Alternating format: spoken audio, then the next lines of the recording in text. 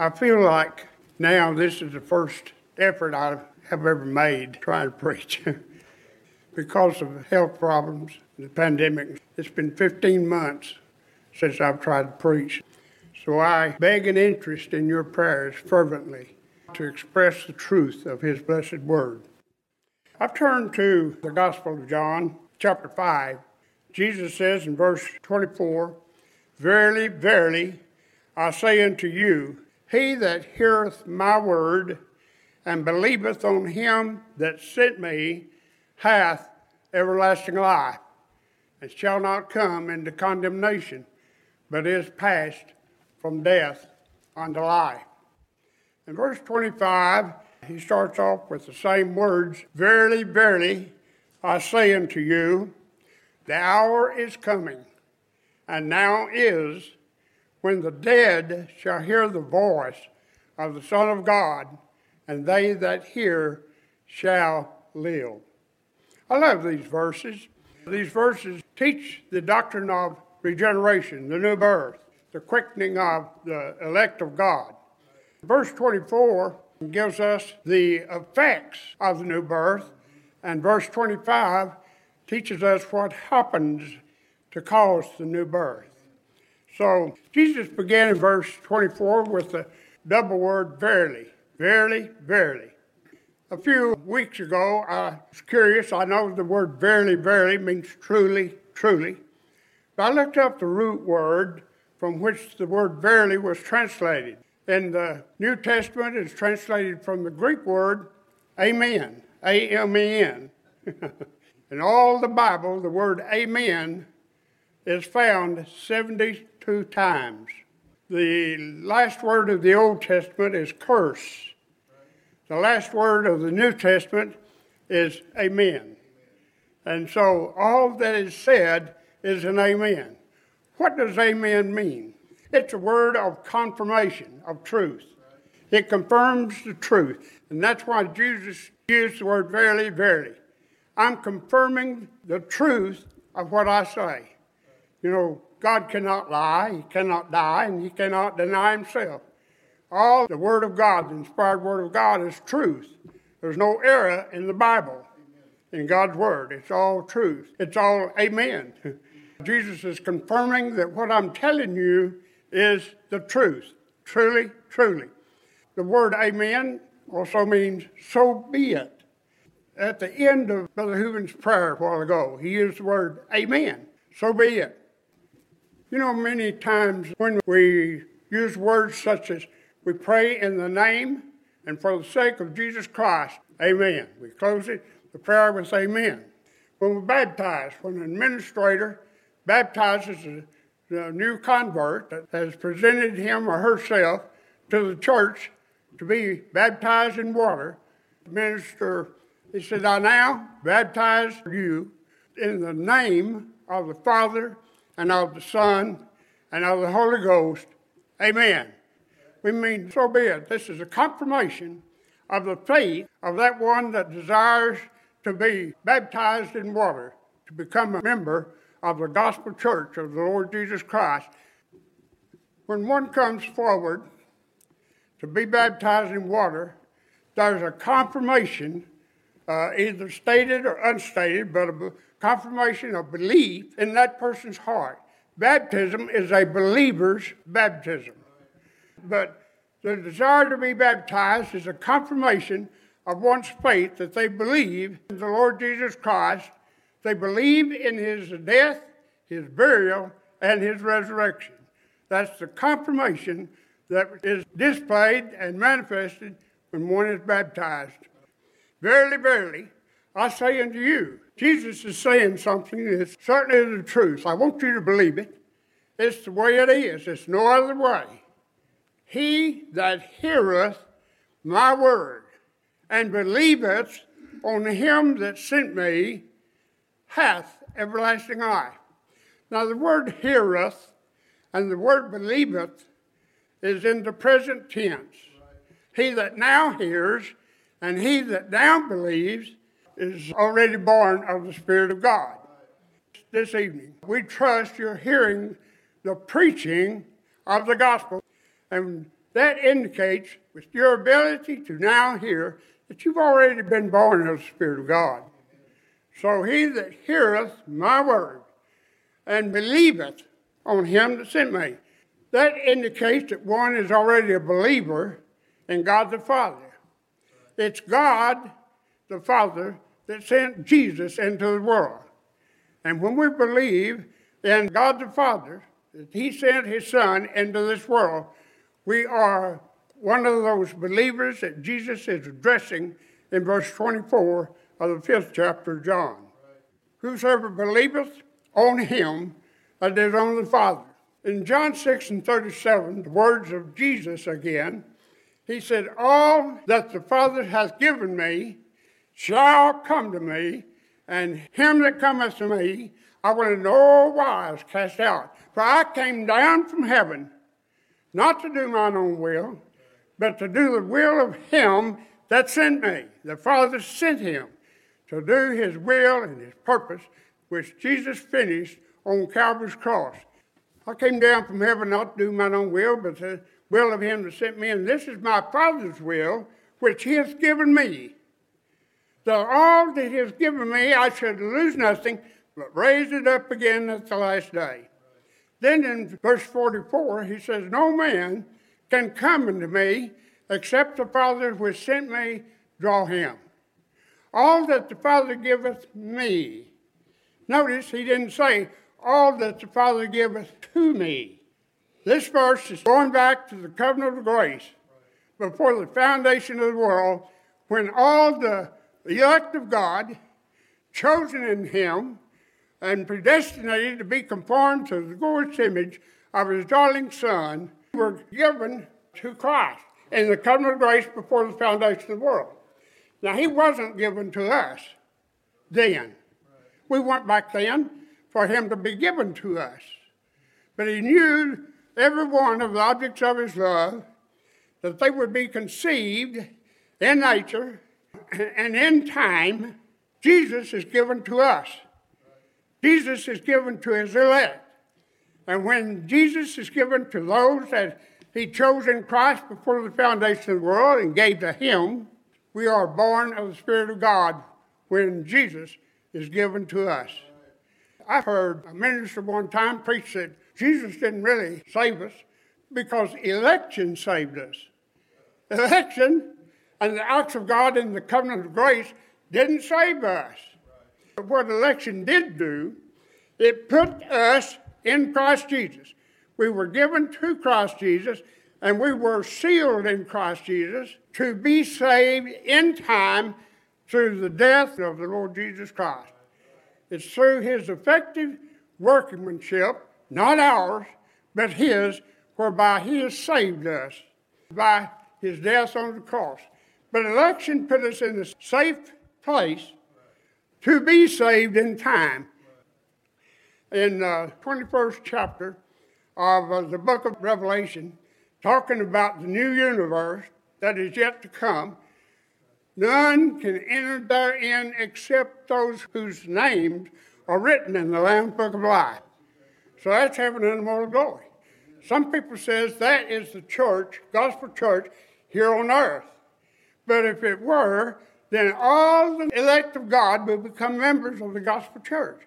So it can't be the gospel church that the Apostle John has under consideration in Revelation 21.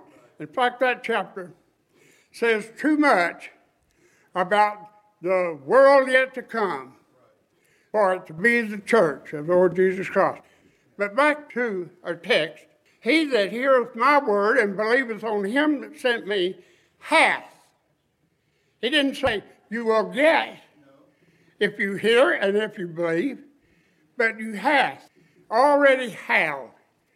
It teaches that your ability to hear and your ability to believe is an indication, it's evidence, it's a new birth you've already been given. You already have. You possessed it before, not after.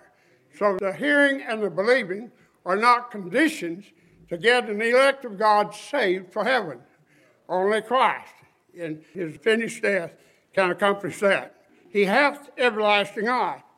What is everlasting life? It's eternal life. It's life without end. It has no ending to it whatsoever. It has a beginning with us, but it has no beginning with God. New birth has a beginning with us, whereby we are quickened into divine life. We're born again. We are regenerated. We're given eternal life. Christ is given to us in the new birth. He hath everlasting life, unending life. Isn't that a wonderful thing for us to meditate upon and to know? In the midst of our sufferings that we endure while we live in this time world, if we didn't have the truth of God's amens, of God's blessed truth confirmed to us, these would be the most miserable place to live out your life here. But it's a blessed place for us to dwell in the house of God that He has established in this gospel church, wherein by reason of the new birth, we can even present our bodies a living sacrifice, holy and acceptable unto God, which is our reasonable service. But there's many phrases and statements here that confirm that life precedes action.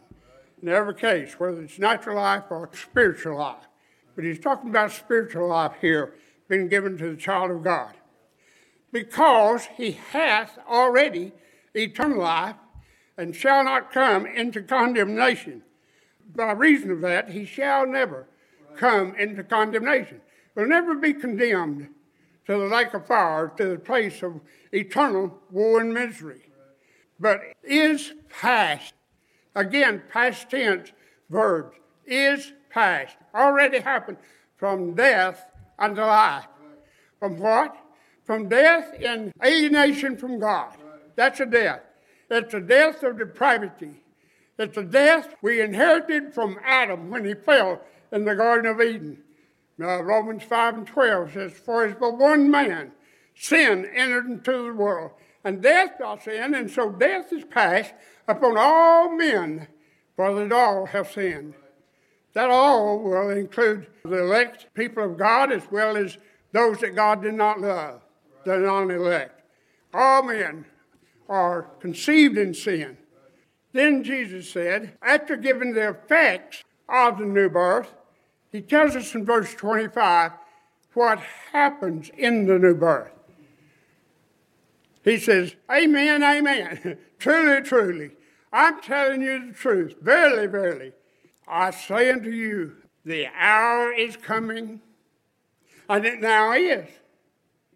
It's been in existence ever since the beginning of time as an application of the finished work of Christ to the souls of objects of his love ever since the first one that was born of the Spirit of God.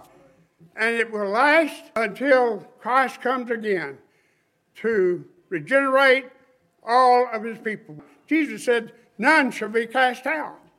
Every one of them shall be embraced sometime in their lifetime, from the moment of conception in the mother's womb until the day that they breathe out their last breath of respiratory life. God will reach the heart of every object of his love, will not miss a one. How does he do it? He says, the hour is coming, and it now is. It's coming in the future. It has come in the past, but it now is. It's right here now. We don't know when. We do know it will happen, and can happen, and has happened, even with the babes while they're in the mother's womb. John the Baptist was made to leap for joy while yet in his mother's womb. And that was when he heard of the coming birth of the Lord Jesus Christ.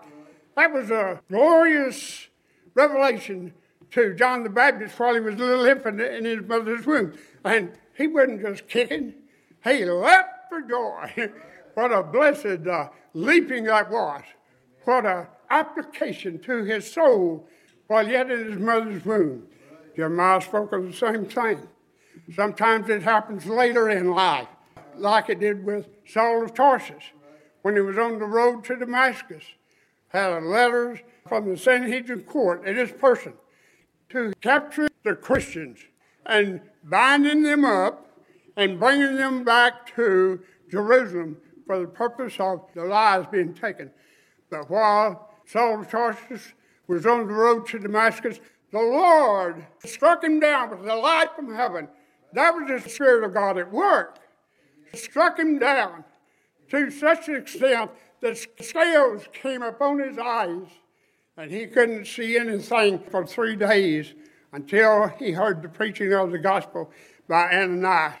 Saul of Tarsus was given the name Paul. He was born of the Spirit of God at that point, and he cried out, "What wilt thou have me to do?" And the Lord prepared a man by the name of Ananias to meet Paul in a street called Straight. And he preached the gospel to him. When the gospel was preached to him, the scales fell from his eyes. A revelation came to him. He was converted by the amen truth of God Almighty.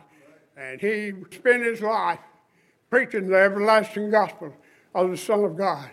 He suffered many times, shipwrecked, cast in prison, bound in chains and so forth. He never quit preaching the glorious gospel of the Son of God till he died. He preached the resurrection of Christ. He preached the resurrection of the saints of Christ.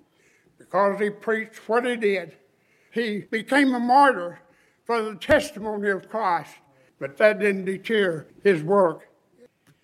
I say unto you, the hour is coming, and now is, when the dead in trespasses and sins, alienated from God, separated from God, depraved, like Lazarus. When Lazarus was dead in the grave, in accordance with the 11th chapter of the Gospel of John, Lazarus had been dead in the grave for 4 days. It didn't hinder the work of the Lord Jesus Christ whatsoever. He had the power to speak his voice. He cried with a loud voice, "Lazarus, come forth." Lazarus came out of that grave. When he came out of that grave, it was involuntary on Lazarus' part, but it was active and voluntary on Christ's part, that his voice would be heard. Lazarus came out of the grave, bound in grave clothes. Then the Lord told the disciples, "Loose him and let him go." There is the purpose and utility of the gospel, to take the newly born-again children of God and to preach the gospel to them. Tell them what God has done and is doing and will yet do for them, because he loved them with an everlasting love, an eternal love, an unending love, an unconditional love. But they shout his voice. Lazarus heard his voice. The thief on the cross heard the voice of the Lord when he spoke to the penitent thief. The penitent thief heard the voice of the Son of God. He railed upon Christ before that. But then, after Christ had dealt with his soul and made an application to him that had been imputed to all the elect when Jesus died on the cross, as the doctrine of imputation, where the righteousness of Christ was laid up in charge to be applied when one of these objects would hear his voice. The penitent thief cried out, "Lord, receive me when thou comest into thy kingdom." Jesus told him, "Today shalt thou be with me in paradise." How could that happen? The thief, no doubt, thought, "I'm about to be killed, and my body's going to be buried in the grave. How in the world can I be with Christ in heaven this day?" Jesus, when he died, his body was buried in the grave, but his soul went to heaven. One's soul does not sleep when the body dies. That's the heresy of psychopanicism, that your soul dies just as your body. The soul of man is immortal. It's not subject to dying, not subject to death. And when Jesus died himself, his soul went to heaven, but his body went to the grave. So the soul of the thief would be with the soul of Jesus in heaven at the time of death, when the soul would depart from the body and go to heaven. That's how the thief could be with the Lord in paradise. Jesus had said, "No man taketh my life from me. I have power to lay it down, and I have power to take it up again." Even Jesus had the power to raise his own body. The Bible says that the Father raised him. The Bible says that the Spirit raised him. The Bible says that Jesus raised himself from the grave in his deity. His divinity did not die. He had the power to lay down his life in death and to take his body up from the grave when the time came, 3 days and 3 nights later. So many people sell short the power of God. Now, I was preaching this several months ago now. A man and his wife was visiting the church from Australia. They'd become friends of other members of the church. And he told me after the sermon, he said, I have been bothered for 40 years in trying to understand how the thief could be with the Lord in heaven that day. He said, I've never understood it. And I've asked a lot of people. He said, 40 years I questioned that. I got my answer today. He didn't understand that at death, there was a separation of soul and spirit. Your soul goes to heaven, and your body goes to the grave. And so Jesus said, the dead shall hear the voice of the Son of God. And they that hear shall what? Live. It's the life-giving voice of the Son of God. There's a story in the 16th chapter of Ezekiel about a little infant that was cast out in the field. But the Lord passed by and dealt with that little child, gave him life, cleaned him up, and that was a time of love. Every time an object of God's love is born of the Spirit of God, it's a time of love. It's a distribution of the love of God from heaven to the heart and the souls of men. The dead shall live. Those that are dead in trespass and sin shall come out of that. Paul said in Ephesians chapter 2, verse 1, and you hath he quickened who were, not who are now, but who were dead in trespasses and sins, wherein in time past you walked according to the course of this world, according to the prince of the power of the air. That's the influence and working of Satan himself, the spirit that now worketh in the children of disobedience, among whom also we all had our conversation in time past, in the lust of our flesh, fulfilling the desires of the flesh and of the mind, and were by nature the children of wrath, even as others. That's the dead that Jesus is talking about, that when they hear the voice of the Son of God, they shall live. They shall live with eternal life, unending life, everlasting life. I desire to go to the book of Colossians at this point where the Apostle Paul spoke concerning the act of regeneration, what happens to it. In the 9th verse of the 2nd chapter of Colossians, the Apostle Paul wrote, for in him, that is in Christ, dwelleth the fullness of the Godhead bodily. That means that, in the 14th chapter of John, Jesus told Philip asked the Lord, said, show us the Father. And Jesus said, if you have seen me, you have seen the Father. How could that be? In him dwelleth the fullness of the Godhead bodily. Now, Jesus was a separate person than God the Father. Jesus was on earth and the Father was in heaven when he said that. But Jesus possesses all of the essence of the Godhead. He possesses omnipotence, all power, omniscience, all knowledge. He possesses, even in his incarnate nature, all the essence of the Godhead in his body. And then in verse 10, the Apostle Paul says, and ye are complete in him. You're complete in Christ. How are you complete in Christ Jesus? When Jesus died on Calvary's cross, he bore the sins of all of the objects of his love, and they were justified by his death on the cross. His elect were. He says, you're complete in Christ. You're complete in him because when he bore your sins in his own body on the tree, he expiated the sins that were against you, that were charged against you in the eyes of God. They were remitted as far as the east is from the west, sewn up in the bag and thrown over his shoulder. Why did he say, our sins are separated from you as far as the east is from the west. I wonder why he said from the east to the west. Why didn't he say from the north to the south?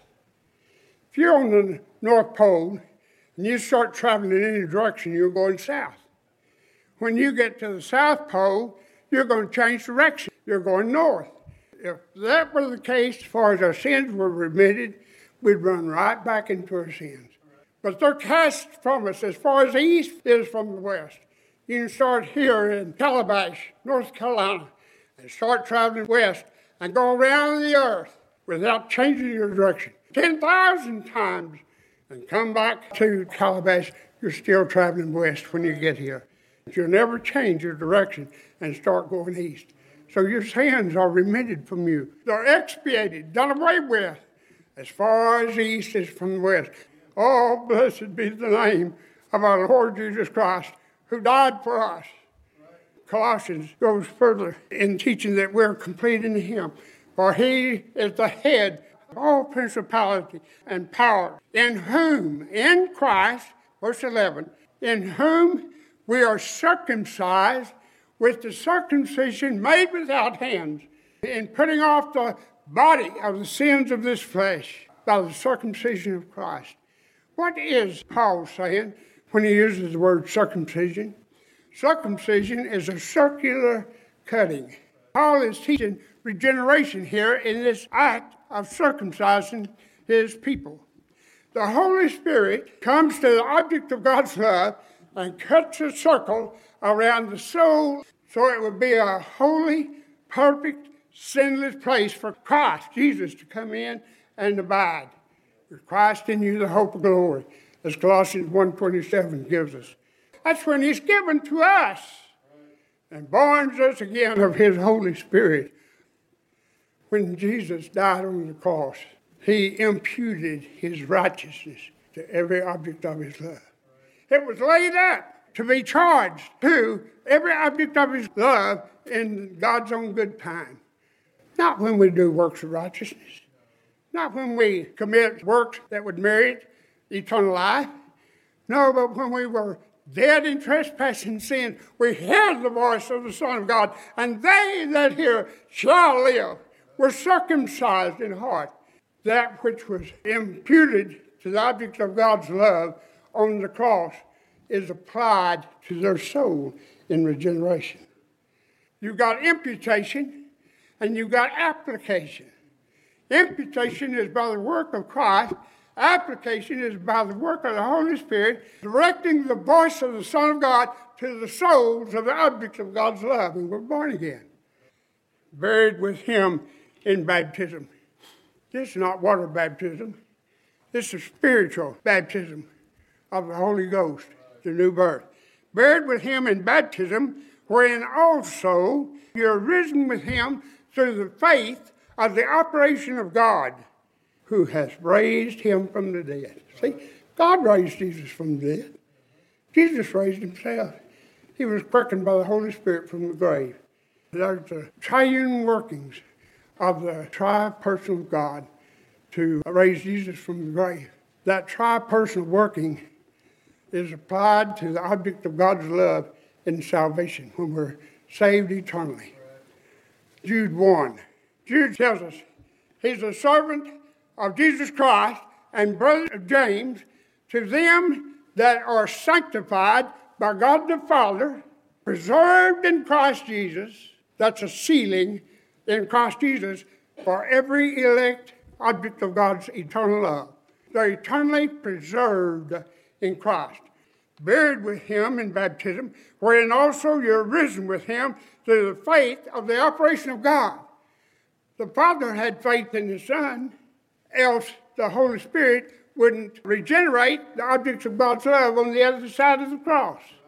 The Son had faith in the Father that he would die and provide legal redemption for the objects of God's love, even for those on this side of the cross that live and die here, before the Spirit even quickened our heart. By the faith to the operation of God. God has faith, else he couldn't give you faith. Who has raised him from the dead. And you, being dead in your sins And the uncircumcision of your flesh hath he quickened, another word for the new birth, another word for regeneration, another word for being born of the Spirit of God, together with him, having forgiven you all trespasses, blotting out the handwriting of ordinances that was against us, contrary to us, and he took it out of the way, nailing it to his cross. See, there's where legal salvation occurred. When Christ died on the cross, in the time of the Holy Spirit of God, he applies that blood of Christ to our hearts, and it cleans out our hearts and makes it a clean, sinless place in which Christ could come in our souls and dwell. You know, the Apostle Paul again captured this in Titus 3 and 5, did he not? In 3 and 3 of Titus, he told what he used to be in nature and what they would end up being in the Spirit of God. He was telling what a vile sinner he was and how he lived as a foolish man. Then he said, but the grace of God appeared unto me, not by works of righteousness, which you've done, but according to his mercy. He saved us by the washing of regeneration and renewing of the Holy Ghost. That's describing the new birth. It's not by works of righteousness, which we've done, but it's wholly and solely by the finished, perfect work of the Lord Jesus Christ on the cross, applied to our souls in application by the Spirit of God. Stop for a while. I might take time to go into verses 28 and 29 of the 5th chapter of John. Let me just say this.